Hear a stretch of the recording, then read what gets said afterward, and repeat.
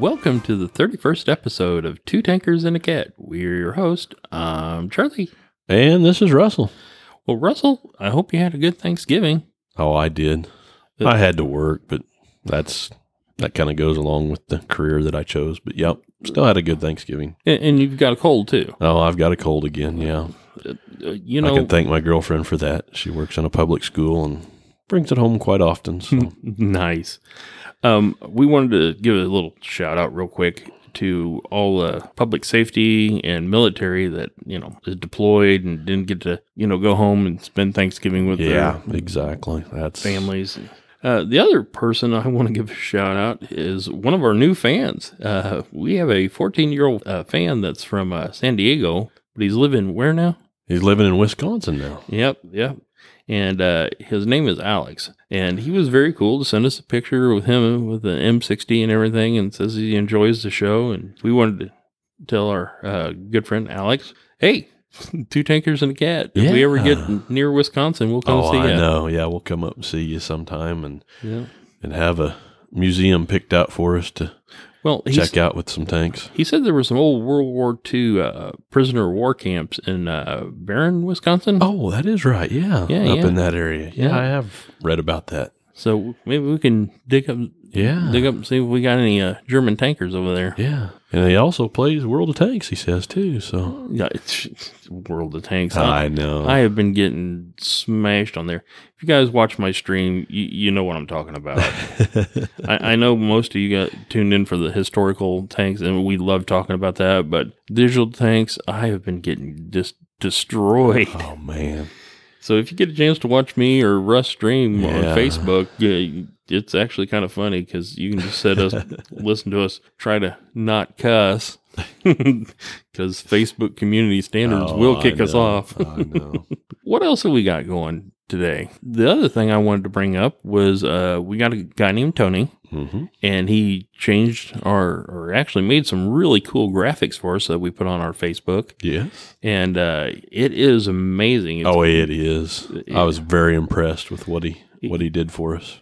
He's got Lightning the Cat. Well, not the exact, but it's pretty close. Hey, in the back, and it's got these tanks rolling down the road. It's all black and cool. And if you haven't been by our Facebook, you definitely want to check out Tony's graphics. And Tony, thank you, brother. That was thank you cool. very much, man. That means a lot. So I see now that Russ picked out another historical tank that I cannot say the proper name. So Russ, tell us how to say it. You know what? I will attempt to say it, but I think we're probably going to abbreviate it after I attempt to say the actual name. I'm going to call it the DW2. There we go. But what? It's the Durchbruchswagen 2. The Durchbruchswagen 2. Durchwagen. I think you better just stop. I better stop. Okay, so we're just going to call it the DW2. Yeah, DW2. And the second point, we're going to talk about the Krupp family.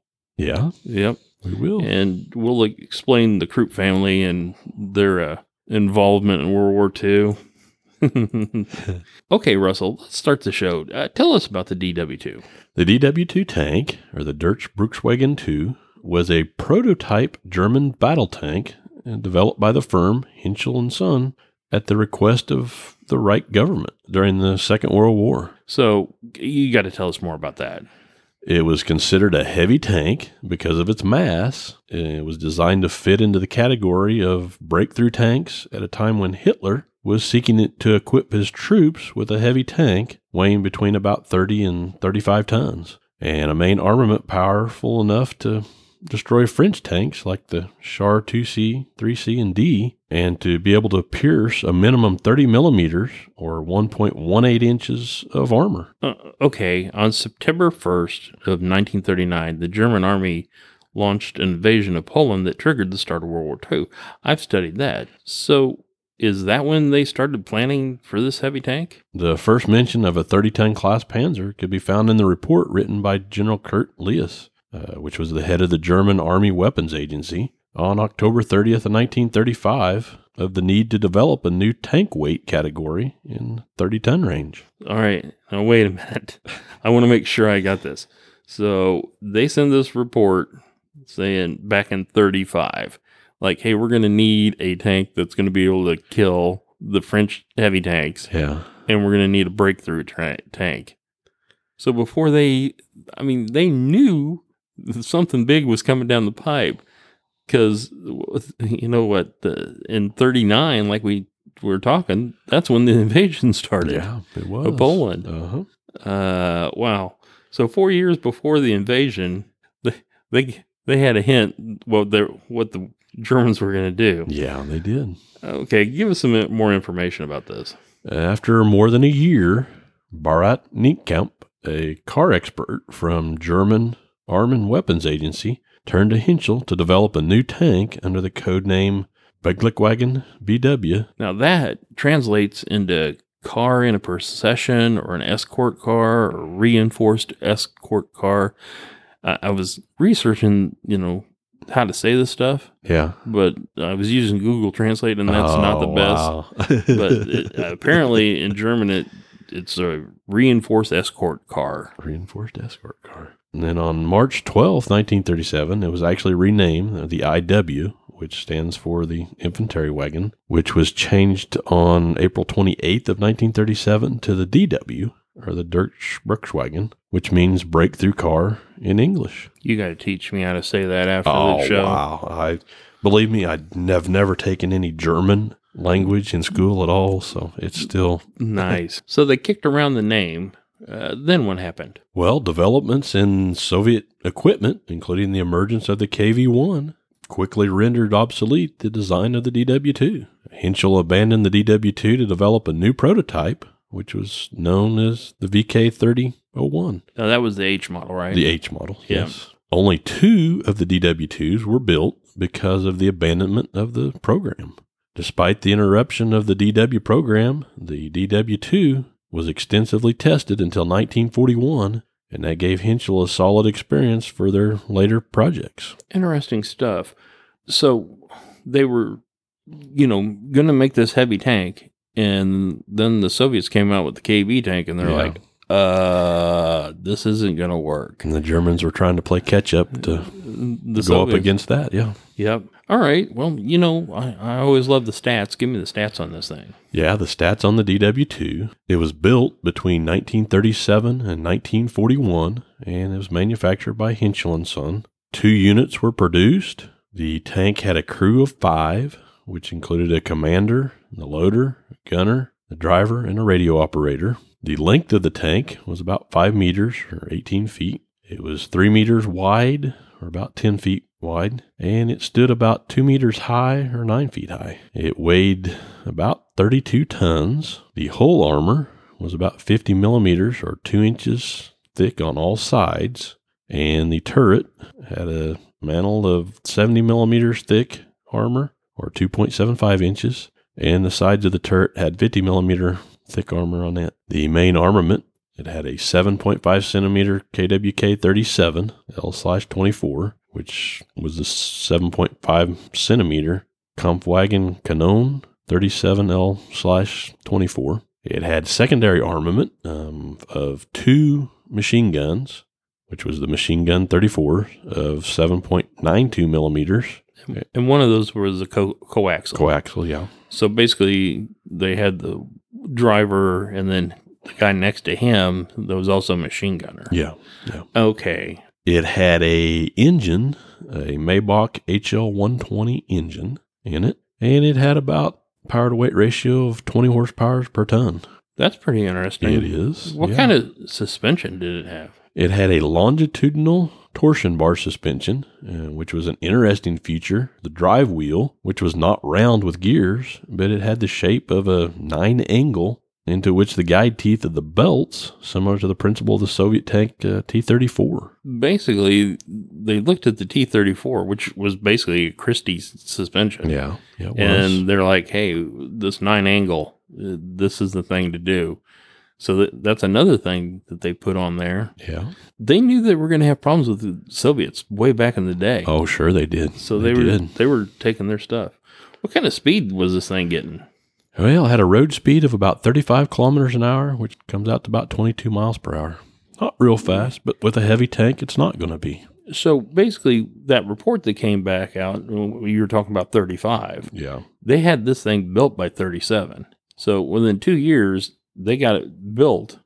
That's incredible. It is. It really is. But again, that was before Yeah. the Polish invasion. Since the KV came out and they found out about that, they're going to like, no, we're going to need a bigger tank, a bigger gun, and everything like that. So they had to go back to the drawing board. And by that time, they were in the fight. Yeah. Now I know the turret was made by somebody else. Tell us about the turret. Yeah, the turret of the DW2. It was designed by Krupp under the number AF 30304, and it was ready as of February 22nd of 1937. The turret was equipped with a manual traverse. Ooh. Wow, Man, doing that by hand? The DW1 turret had the 7.5 centimeter KWK-37 L/24, but the DW2 turret had the 5 centimeter KWK-39 L/60. So that was the better gun. A better gun out of the two. And they were planning to put the 5 centimeter on the Panzer IIIs. So they're like, hey, we need this gun instead of kind of like the short, derpy 7.5. Yeah. I gotcha. So I know both DW2s were basically dissolved into the VK-30 program, and all that was left at the end of the war, or all that was left of that tank was the frame and some track. So they never really used it. It just got dissolved into the VK program. They took the turret and put it on the VK. Okay. Well, tell us about Krupp. Yeah, the Krupp family, which was a prominent 400-year-old German dynasty from Essen, is famous for their production of steel, artillery, ammunition, and other armaments. The family business, known as the Friedrich Krupp AG, was the largest company in Europe at the beginning of the 20th century, and it was important to weapons development and production in both world wars. Oh, okay. I'm starting to see where we're going with this. Yeah, go ahead and go. One of the most powerful dynasties in European history, Krupp flourished for 400 years as the premier weapons manufacturer of Germany. And you know what? They make some quality stuff. They do. They had some pretty good stuff back then. From the 30 Years' War until the end of the Second World War, it produced battleships, U-boats, tanks, howitzers, guns, utilities, and hundreds of other commodities. Well, you're talking about 400 years of history. 400 years, yeah. So they had a lot of experience to put towards all that. Yeah. During the war, Krupp was allowed to take over many industries in occupied nations, including the Alsatian Corporation for Mechanical Construction, Robert Rothschild's tractor factory in France, the Skoda Works in Czechoslovakia, and the Deutsche Schiff in Bremen. This activity became the basis for the charge of plunder at the war crimes trial of Krupp executives after the war. Oh, you got to tell us some more about this war crimes. As another war crime, Krupp used slave labor, both POWs and civilians from occupied countries. Treatment of Slavic and Jewish slaves was particularly harsh. Oh, that's incredible, man. It's so sad. It is. In 1942 to 1943, Krupp built the Bertha Work factory, and that was named for his mother. And this was near the Markstadt forced labor camp, and that particular factory was for the production of artillery fuses. Jewish women were used as slave labor there, and it was leased from the SS for 4 marks a head per day. That's just sad. It really is. It's just a shame. It is. Just a shame. In 1942, although Russia, in retreat, relocated many factories to the Urals, steel factories were simply too large to move. Krupp took over production, including at the Molotov Steel Works near Kharkov and Kramatorsk in eastern Ukraine, and at mines supplying the iron, manganese, and chrome vital for the steel production. I bet they didn't treat those employees too nice either. No, I bet they didn't either. The Battle of Stalingrad in 1942 convinced Krupp that Germany would lose the war, and he secretly began liquidating 200 million marks in government bonds. This actually allowed him to retain much of his fortune and hide it overseas. Wow. So here they are. They're taking over these factories. Everything's, and I don't want to seem cruel, but it seemed good for them, or good for Germany, sure, or the Reich. So they get the French factories, the Czechoslovakian factories. They invade Russia. He takes over that. Everything's, business-wise, great for them. But they try to invade Stalingrad, and he's like, wait a minute. I think we bit the wrong bear. And he's like, So he grabs 200 million and starts putting it overseas and to hide it. The man apparently had foresight. Sure he did. In so many businesses, you need to have that. Yeah. That's so sad corporations never learn about that. It's always about the dollar. That's Very just true. That's Very a shame. true. It is. To use the forced labor and stuff like this.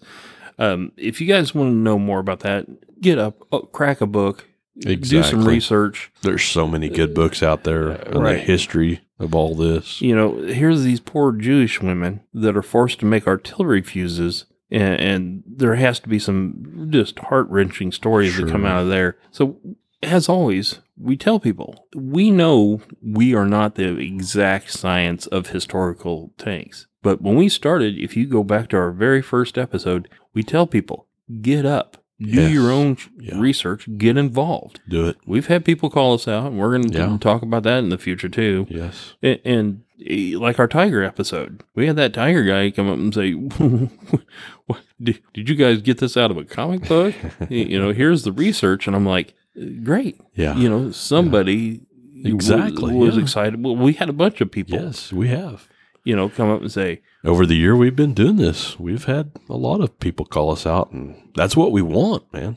That's exactly what we want. I mean, because I'll guarantee you, there's more people out there that know about specific tanks more than we do. Well, the people I that have came to us, like Ed Webster, he does the tank research for World of Tanks and a couple other games, and he's probably one of those knowledgeable people.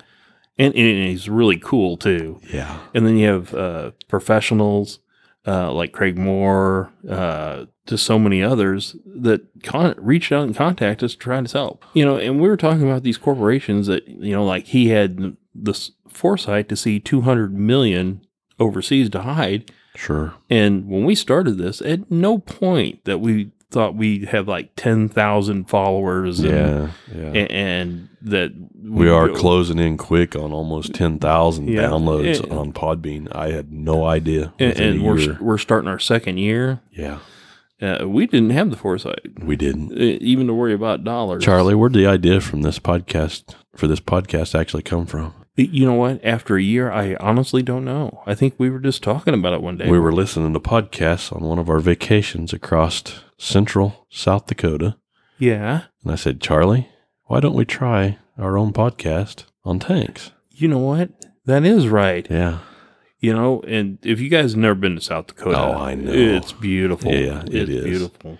I think we just got done visiting, what was it, Pierre, South Dakota, their National Guard Museum. Yep. They had a few tank displays there. Yep. So talking about dollars, I hate to say it, we're going to have to do our Patreon shout outs and stuff like that. And there's just people that are actually financially supporting us. And that's so amazing. And I know you've got a really good friend now. Who's that? Oh, Andy Crow. Yeah, Andy's. Yeah. Oh, he's awesome. Andy's the man. And who's the other guy? Bjorn Ben. He's still supporting us. Oh, and Christy McCarty. Yes. And you know what? Big shout out to her. Thank you, Christy. Yeah, and you know how else she's supporting us? Taking care of your sorry butt, probably. Yep. We've actually started dating, and everything's going good. We'll keep you up to date on that. I guess you'd call that my sugar mama? Or is that what that is? Is that how that goes?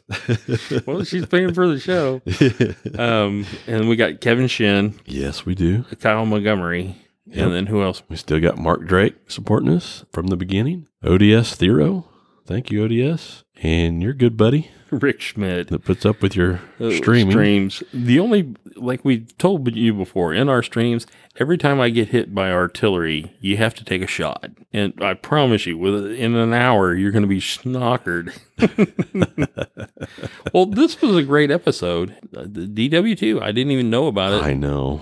I know it's in World of Tanks. I have played it in World of Tanks a few times. Yeah. If you guys are bored and you're looking for a little side hobby with, because it's cold outside. Yeah. Load up one of these World of Tanks. And what's coming up on World of Tanks? They're Christmas specials. Oh, yeah.